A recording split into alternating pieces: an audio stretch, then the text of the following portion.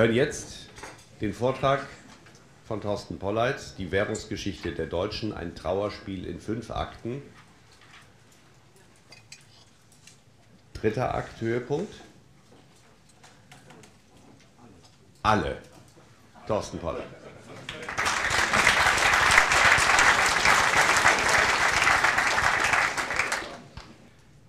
Die Ursprünge des britischen Pfunds reichen in das 8. Jahrhundert nach Christus Geburt zurück und noch heute ist es Geld der Briten.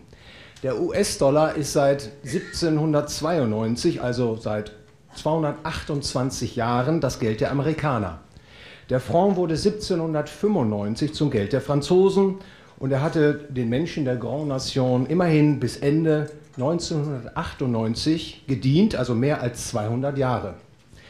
Der Schweizer Franken erblickte 1850 das Licht der Welt und ist damit schon seit fast 170 Jahren im Dienst. Der japanische Yen wurde 1871 eingeführt und er wird bis auf den heutigen Tag verwendet.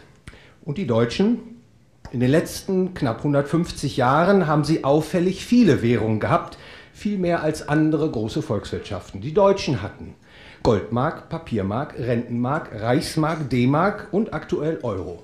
Hinzufügen müsste man eigentlich auch noch das Notgeld, die alliierte Militärmark und das betrifft die Ostdeutschen, die DDR-Mark. Sehr geehrte Damen, sehr geehrte Herren, in den letzten 1,5 Jahrhunderten gab es für die Deutschen im Durchschnitt alle 25 Jahre ein neues Geld. Die Währungsgeschichte der Deutschen ist so gesehen alles andere als stetig gewesen. Wer ein wenig Einblick in die Geldtheorie hat, der kann erahnen, wie schwerwiegend ein Währungswechsel für ein entwickeltes Gemeinwesen ist, welche wirtschaftlichen und politischen Beschädigungen damit einhergehen. Die Fragen, die sich hier stellen, lauten: Waren die politischen Geschicke der Deutschen ursächlich für ihre unstete Währungsgeschichte oder verhält es sich umgekehrt?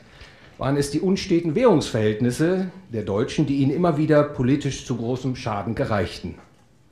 Und wer in die Währungsgeschichte kritisch blickt, der kann eine Antwort finden. Meine Antwort lautet: Es war der Staat, der dem Geld der Deutschen immer wieder zum Verhängnis wurde. Genauer gesagt war es ihre unheilvolle Staatsbegeisterung, die die Deutschen immer wieder zur Beute sozialistischer Großprojekte hat werden lassen und die mit wiederkehrender Regelmäßigkeit dann auch ihr Geld ruinierten. So gesehen ist der Euro die Fortführung, vielleicht auch eine Radikalisierung einer traurigen Währungsgeschichte, die den Deutschen, wenn kein Umsteuern einsetzt, nichts Gutes verspricht für ihre wirtschaftliche und finanzielle Zukunft. Und damit ist die Katze aus dem Sack, denn genau das ist das Bild, was ich Ihnen unter der Überschrift Die Währungsgeschichte der Deutschen, ein Trauerspiel in 5 Akten vermitteln möchte.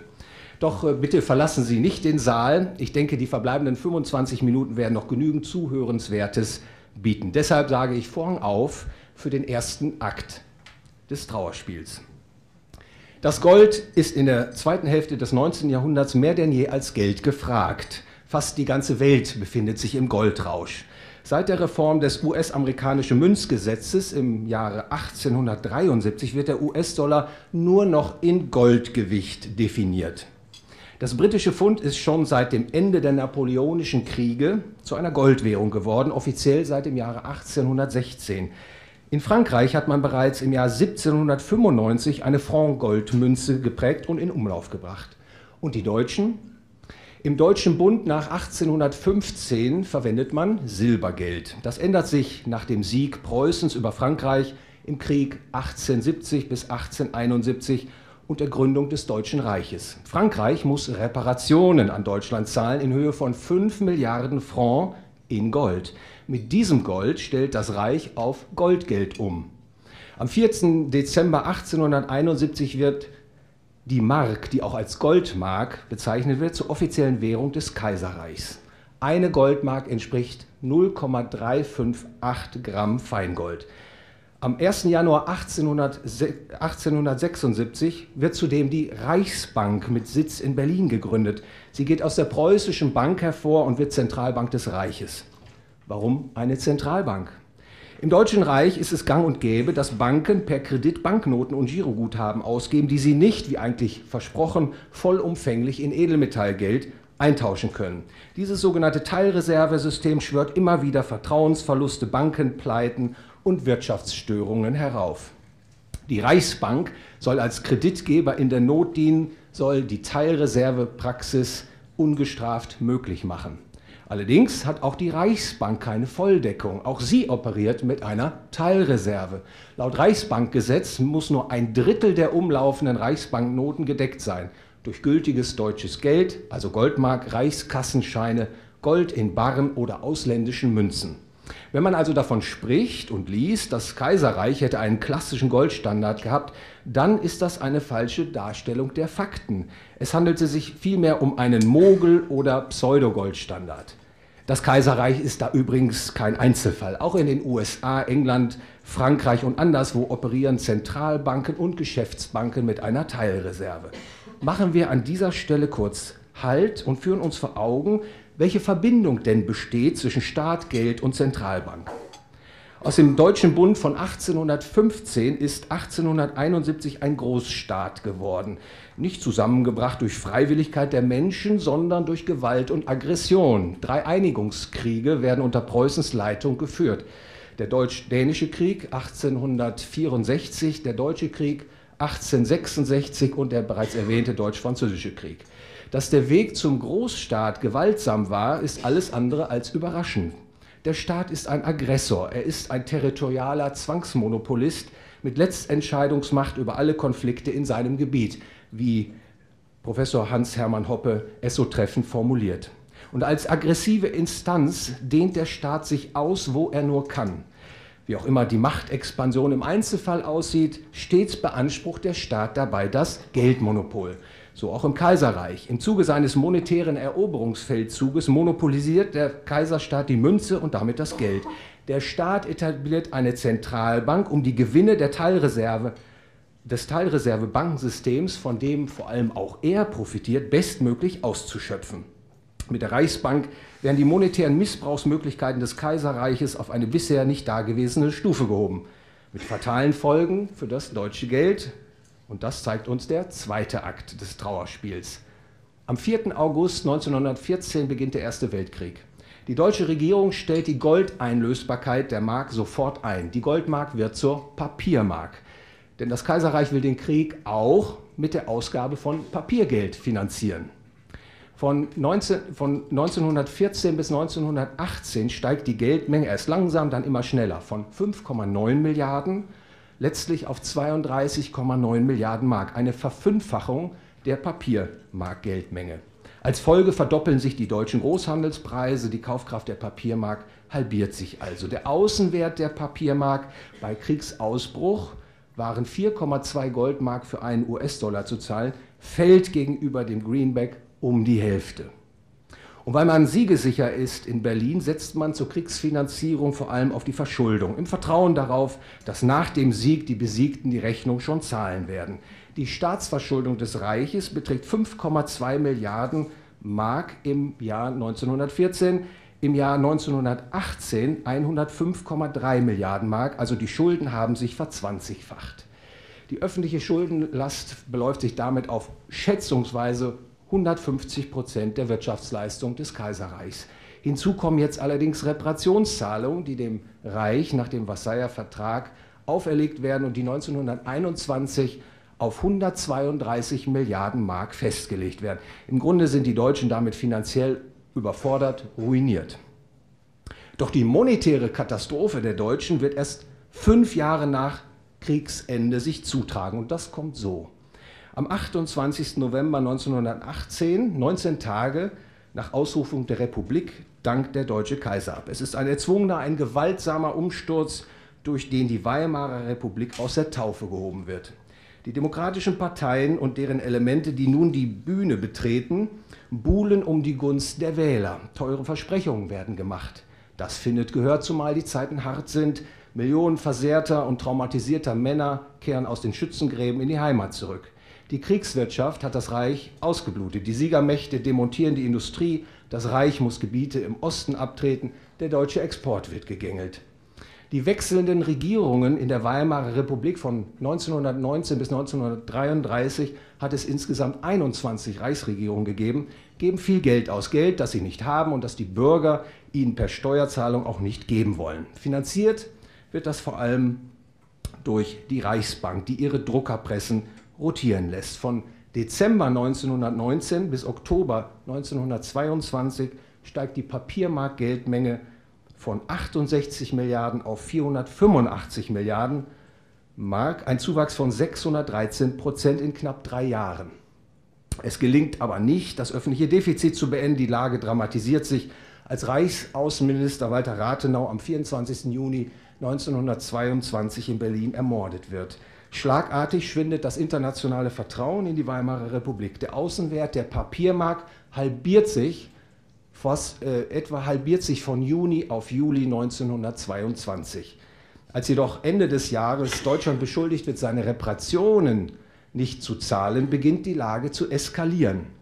Im Januar 1923 besetzen französische und belgische Truppen das Ruhrgebiet. Reichskanzler Wilhelm Kuno ruft zum passiven Widerstand auf. Er verspricht, die Löhne der Arbeiter, Angestellten und Beamten mit neu gedrucktem Geld zu bezahlen. Die Reichsbank gibt immer mehr Banknoten aus, um die Finanzierungswünsche des Reiches zu erfüllen. Bald gibt es kein Halten mehr. Die Geldmenge und als Folge die Güterpreise steigen mit immer größeren Raten an. Aus hoher Inflation wird galoppierende Inflation, dann Hyperinflation, die ihren Hochpunkt im Herbst 1923 erreicht. Ein Albtraum für die breite Bevölkerung. Ersparnisse, Existenzen werden zerstört, die Gesellschaft wird wirtschaftlich und moralisch zerrüttet. Man fragt sich, warum hat man es so weit kommen lassen? Wie konnte es zu dieser Hyperinflation, die von Deutschen für Deutsche angerichtet wurde, kommen? Die Antwort lautet, durch die Politik der hohen Inflation ließ sich zunächst die Arbeitslosigkeit in der Weimarer Republik niedrig halten und so wurde sie vor dem Offenbarungseid geschützt. Im Jahr 1919 betrug die Arbeitslosenquote durchschnittlich 3,7%, 1920 3,8%, 1921 2,8% und 1922 sogar nur 1,5%. Doch dann im Sommer 1923, als die Inflation zur Hyperinflation wird, kollabiert die Wirtschaft. Die Arbeitslosigkeit steigt von 3,5 im Juli auf 9,9% im September, auf 23,4% im November und auf 28,2% im Dezember. Deutschland ist jetzt am Rande des Bürgerkrieges, auf den Straßen wird blutig gekämpft. Und es wird nicht nur um die Macht in Berlin gekämpft, auch um Sezession wird gekämpft. Kurt Tucholsky beschreibt die Situation in einem Beitrag von 1929 wie folgt.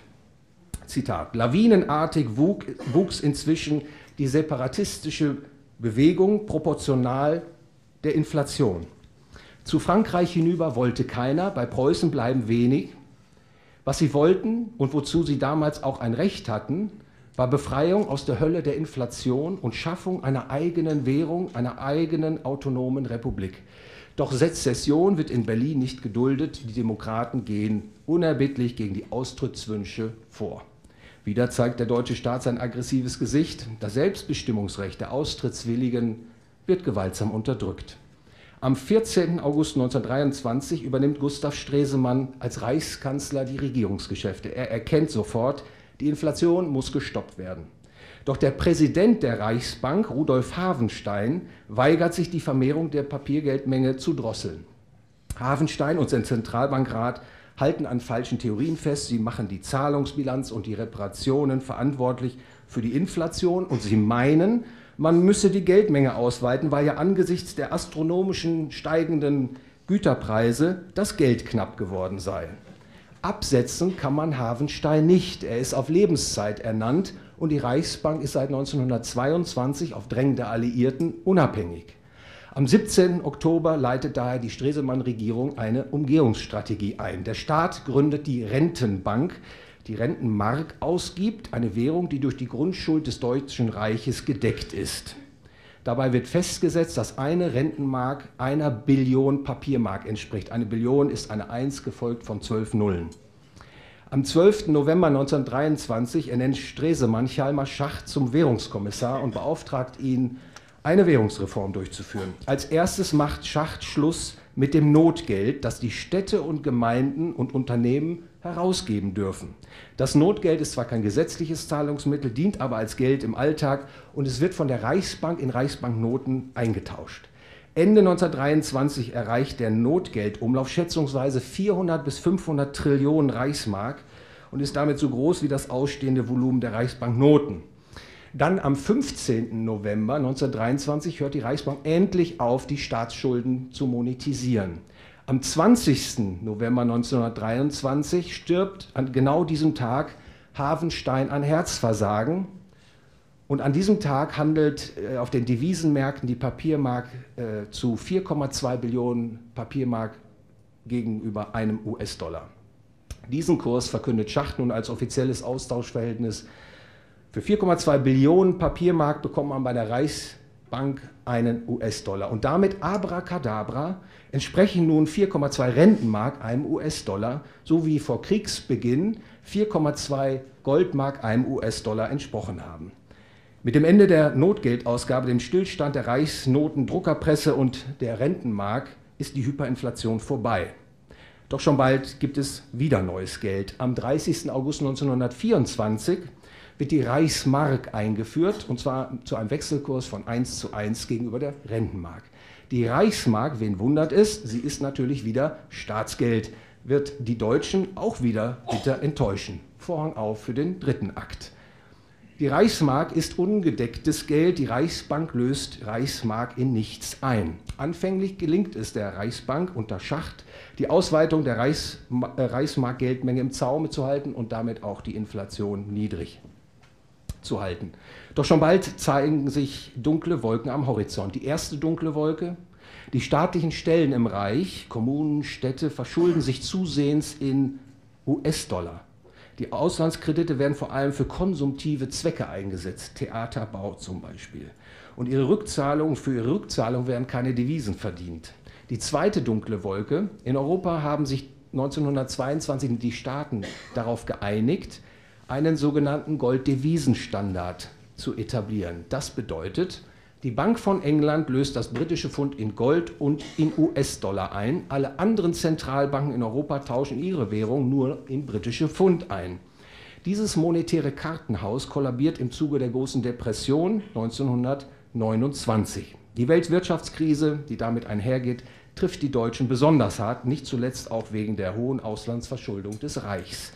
Die Produktion bricht ein, die Arbeitslosigkeit steigt auf mehr als 6,1 Millionen im Februar 1932, also auf mehr als 31% der Erwerbsbevölkerung. Die wirtschaftliche Not der Bevölkerung ist groß, was daraufhin politisch passiert, ist hinreichend bekannt. Durch die Wahlen wird die Nationalsozialistische Arbeiterpartei zur stärksten Kraft im Reichstag. Am 30. Januar 1933 wird Adolf Hitler zum Reichskanzler ernannt und nachfolgend errichtet er die Diktatur des Nationalsozialismus. Mit Arbeitsdiensten und Rüstungsausgaben gelingt es den Nationalsozialisten, die Arbeitslosigkeit bis 1937 auf 1 Million abzusenken. Die Beschäftigungspolitik der Nationalsozialisten wird anfänglich nicht so sehr mit einer Geldmengenausweitung finanziert. Die Nationalsozialisten setzen auf die MEFO-Wechsel. Es handelt sich hierbei um Wechselkredite, die auf die im Juli 1933 gegründete Metallurgische Forschungsanstalt gezogen werden und die bei der Reichsbank diskontiert, also in Reichsmark, eingelöst werden können. Mit der Ausgabe der MEFO-Wechsel gelingt es, weil sie von den Investoren bereitwillig gehalten und nicht bei der Reichsbank eingelöst werden, die Umlaufgeschwindigkeit des Geldes und damit die gesamtwirtschaftliche Nachfrage zu erhöhen. Und das auf nicht inflationärem Wege. Die Nationalsozialisten greifen aber vor allem auch auf Bankkredite und Anleihen zurück. Durch sie werden die Ersparnisse der Deutschen aufgesogen und in die Rüstung umgelenkt. Während des Zweiten Weltkrieges plündern die Nationalsozialisten zudem systematisch die besetzten Gebiete. Eindrücklich hat das der Historiker Götz Ali in seinem Buch Hitlers Volksstaat ausgearbeitet. Auf diese Weise wird die Belastung der deutschen Bevölkerung mit Inflation und Steuern relativ niedrig gehalten und das hält den Widerstand gegen das Regime und den Krieg klein. Im Reichsgebiet installieren die Nationalsozialisten eine Befehls- und Lenkungswirtschaft. Löhne, Mieten, Zinsen, Gewinne, Güterpreise, alles wird von zentraler Stelle diktiert. Preiskontrollen verhindern, dass die Güter sich verteuern. Das Ergebnis ist eine sogenannte zurückgestaute Inflation. Mit Verschärfung der Kriegswirtschaft nimmt dann aber auch die Geldmengenvermehrung drastisch zu.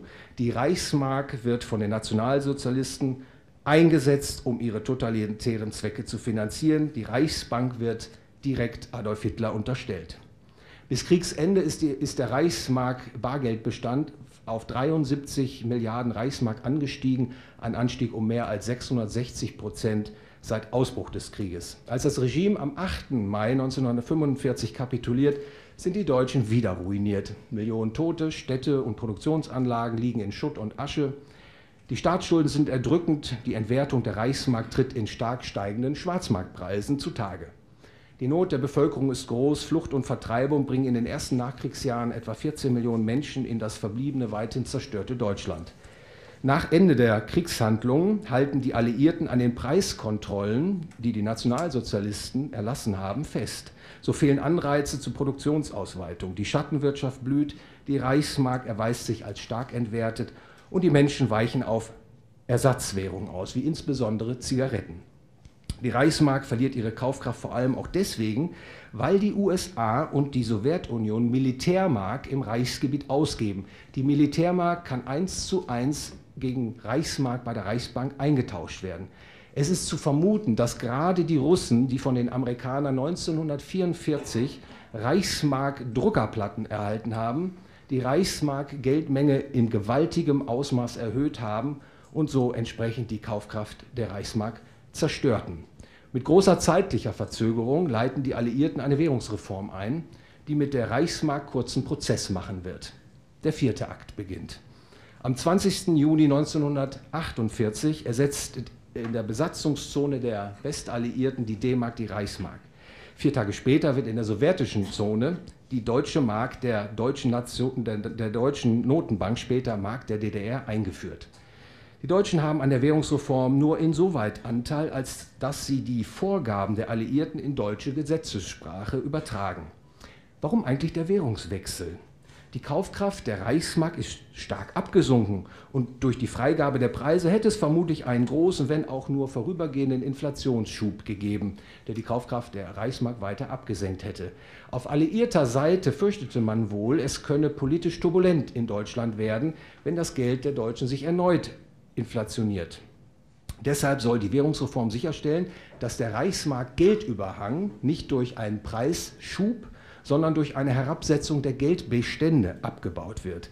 Nun hätte man aber das Gleiche auch erreicht, wenn man die Reichsmark erhalten hätte. Der Schluss liegt daher nahe, das Reich vor der Mark soll fallen, deshalb die D-Mark. Wichtiger als die Einführung der D-Mark ist allerdings die nahezu gleichzeitige Preisfreigabe, für die Ludwig Erhard gesorgt hat. Erst dadurch wird der Wiederaufbau Deutschlands, wird das deutsche Wirtschaftswunder möglich. Die D-Mark ist wie zuvor die Papiermark, die Rentenmark, die Reichsmark wieder eine staatlich monopolisierte, ungedeckte Papierwährung. Ab 1952 allerdings ist sie eingebettet in das System von Bretton Woods, das zumindest anfänglich noch eine gewisse Verankerung im Golde hatte. Rückblickend hat sich die D-Mark in ihrem 50-jährigen Bestehen zwar als ein relativ erfolgreiches Geld für die Deutschen erwiesen. Ihr Schicksalsweg steht jedoch im Grunde schon seit den 1960er Jahren fest, wie übrigens auch der vieler anderer staatlicher Währungen in Europa. Als das System von Bretton Woods Anfang der 1970er Jahre zusammenbricht, geht man in Europa dazu über, die nationalen Wechselkurse zu koordinieren, um eine einheitliche Geldpolitik in Europa herbeizuführen. Der Europäische Währungsverbund wird 1971 geschaffen und mit ihm die sogenannte Europäische Rechnungseinheit. Im Grunde ist sie der Nukleus einer Einheitswährung in Europa. 1979 entsteht das Europäische Währungssystem und die Europäische Rechnungseinheit wird durch die Europäische Währungseinheit ECU ersetzt. Der große Traum der Wechselkurskoordinatoren ist es, die nationalen Währungen abzuschaffen und eine pulisierte Einheitswährung in Europa zu etablieren. Man wartet auf die Gelegenheit. Die kommt mit dem Mauerfall 1989. Am 1. Juli 1990 wird die D-Mark in der DDR eingeführt. Löhne, Mieten, Renten und Schulden werden 1:1 umgetauscht. Übrigens ein Wechselkurs, zu dem die DDR-Mark völlig überbewertet ist. Aber politisch ist sie natürlich gewünscht, diese Überbewertung von Seiten der Kohl-Regierung. Ostdeutschland wird dadurch deindustrialisiert und auf Jahrzehnte hin zum Subventionsempfänger degradiert. Die sozialistischen Schläfer, die lange vor einer europäischen Einheitswährung geträumt haben und die vor allem die D-Mark loswerden wollen, ergreifen im Jubeltaumel der Wiedervereinigung ihre Chance und machen bitteren Ernst. Damit kommen wir zum 5. Akt der Währungsgeschichte der Deutschen. Ein staatliches Einheitsgeld für Europa, dieses größenwahnsinnige Vorhaben, wird am 1. Januar 1999 in die Tat umgesetzt. 11 nationale Fiat- oder ungedeckte Papiergeldwährungen werden an diesem Tag unwiderruflich in den Euro konvertiert, einem staatlichen, ungedeckten Geld, dessen Produktionsmonopol in den Händen der Europäischen Zentralbank liegt. Mittlerweile haben 19 Länder mit einer Bevölkerungszahl von 342 Millionen ihre Selbstbestimmung bei der Währungswahl an die EZB abgegeben, einer supranationalen Institution, deren Politik sie de facto gar nicht mehr kontrollieren können. Zählt man alle hinzu, die sich offen oder versteckt, direkt oder indirekt an den Euro gebunden haben, dann hängen etwa 539 Millionen Menschen am Euro. Der Einstieg in das europäische Einheitsgeld lässt sich mit ökonomischem Sachverstand nicht rechtfertigen, denn der Euro ist Fiatgeld und Fiatgeld ist inflationär, es ist sozial ungerecht, es verursacht Wirtschaftsstörungen, treibt die Volkswirtschaften in die Überschuldung. Warum dann überhaupt der Euro? Bestenfalls lässt sich der Einstieg wohl mit einer falschen Theorie zuschreiben, die da lautet, Frieden und Wohlstand in Europa lassen sich nur mit einem monopolisierten staatlichen Fiatgeld schaffen. Schlimmstenfalls ist der Einstieg in den Euro Ausdruck des Bestrebens, in Europa eine kollektivistische, sozialistische Befehls- und Zwangswirtschaft quasi durch die Hintertür einzuführen. Leider ist der Verdacht für Letzteres geradezu erdrückend. Die Krisenträchtigkeit des Euro und die Krisenzwänge, die er verursacht, bewirken nämlich genau das. Seit dem Ausbruch der Finanz- und Wirtschaftskrise 2008, 2009, spätestens aber seit der Banken- und Staatsschuldenkrise 2010, liegt der Euro auf der Intensivstation. Die EZB und die Rettungspolitiken der Regierungen schalten die Korrekturkräfte der Marktwirtschaft zusehends aus und ketten die Nationen immer weiter und enger aneinander durch den europäischen Stabilitätsmechanismus, die Tage-2-Salden, die Bankenunion und anderes mehr und erhöhen dadurch natürlich die Scheidungskosten. Die Regierungseliten, die Bürokraten und der EZB-Rat werden früher oder später vorgeben, was, wann, wo und wie zu produzieren ist und wer was, wann, wo, in welchen Mengen konsumieren kann. Man überspannt den rhetorischen Bogen wohl nicht, wenn man sagt, dass Karl Marx sich vermutlich begeistert im Grabe herumdrehen würde, könnte er den Euro und dessen Folgewirkungen sehen. Doch bevor der Vorhang fällt, sei noch ein kurzer Epilog gestattet. Was die Deutschen aus ihrer Währungsgeschichte lernen können, ist das: Die Hoheit des Staates über das Geld hat sich für die Deutschen als desaströs erwiesen. Der Staat, ob Kaiserstaat, Demokratie oder Diktatorstaat, hat seine Macht- und Monopolstellung über das Geld immer wieder missbraucht, wenn es ihm in den Kram passte. Das Geld dem Staat anzuvertrauen war und ist eine große Torheit. Vielleicht sagen Sie nun, liebe Zuhörer, ist es nicht beruhigend, wenn nun die Deutschen ihre Währungssouveränität, die sie in der Vergangenheit so unkundig gehandhabt haben, nun endgültig aus der Hand gegeben haben, sie auf eine supranationale Institution delegiert haben? Die Antwort ist nein. Denn auch mit dieser Entscheidung haben die Deutschen ihr Geld leider nicht in verlässliche Hände gelegt. Schließlich steht die Euro-Einheitswährung nicht für gutes Geld, nicht für die Krönung eines freiheitlichen Europas. Der Euro ist vielmehr der Zwingmeister eines sozialistischen Großprojektes, das Bürger und Nationen in Europa entmachtet und eine Einheitszivilisation hervorbringen soll, gelenkt und beherrscht von zentraler Stelle. Doch die Währungsgeschichte der Deutschen, die ich als Trauerspiel inszeniert habe, kann eine Wendung zum Besseren nehmen. Die Lösung des Währungsproblems ist nämlich denkbar einfach. Sie lautet: beendet das staatliche Geldmonopol, eröffnet einen freien Markt für Geld. Ein freier Markt für Geld bedeutet nicht mehr und nicht weniger, als dass jeder die Freiheit hat, das Geld wählen zu können, das er verwenden möchte. Und jeder hat die Freiheit, Güter anbieten zu dürfen, die die Nachfrager als Geld verwenden wollen. Ein freier Markt für Geld ist Ausdruck eines Selbstbestimmungsrechtes, das jedem Menschen zusteht. Und es ist Garant für Frieden und Wohlstand. Das ist, denke ich, eine wirkungsmächtige Wahrheit, über die es aufzuklären gilt. Und die Menschen haben ein Anrecht auf diese Wahrheit. Aufzuklären und damit ein Umdenken herbeizuführen, dazu ist ein kritisches Aufarbeiten der Währungsgeschichte hilfreich.